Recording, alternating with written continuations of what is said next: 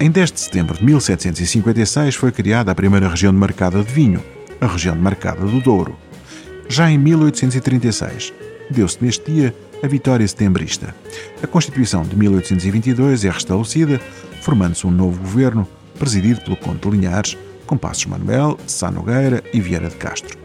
Ainda por cá, em 1912, realizou-se o primeiro voo em Portugal efetuado por um piloto português em aeronave com motor. Este é também o dia, em 1979, de Agostinho Neto, o primeiro presidente da República Popular de Angola, e em 1993, aos 96 anos, de José de Azeredo Perdigão, presidente da Fundação Carlos Gulbenkian.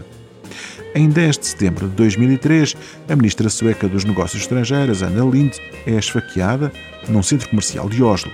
Acaba por morrer de madrugada, tinha 46 anos. Para aguçar o apetite, fica a saber que neste dia de 2011, a alheira de Mirandela, o queijo de Serra da Estrela, o caldo verde, o arroz de marisco, a sardinha assada, o leitão da Bairrada e o pastel de Belém foram eleitas como as 7 maravilhas da gastronomia nacional. Na música que hoje lhe deixo, proponho recordar Clarence Gatemouth Brown, um guitarrista norte-americano, músico do blues, que morreu aos 81 anos neste dia de 2005.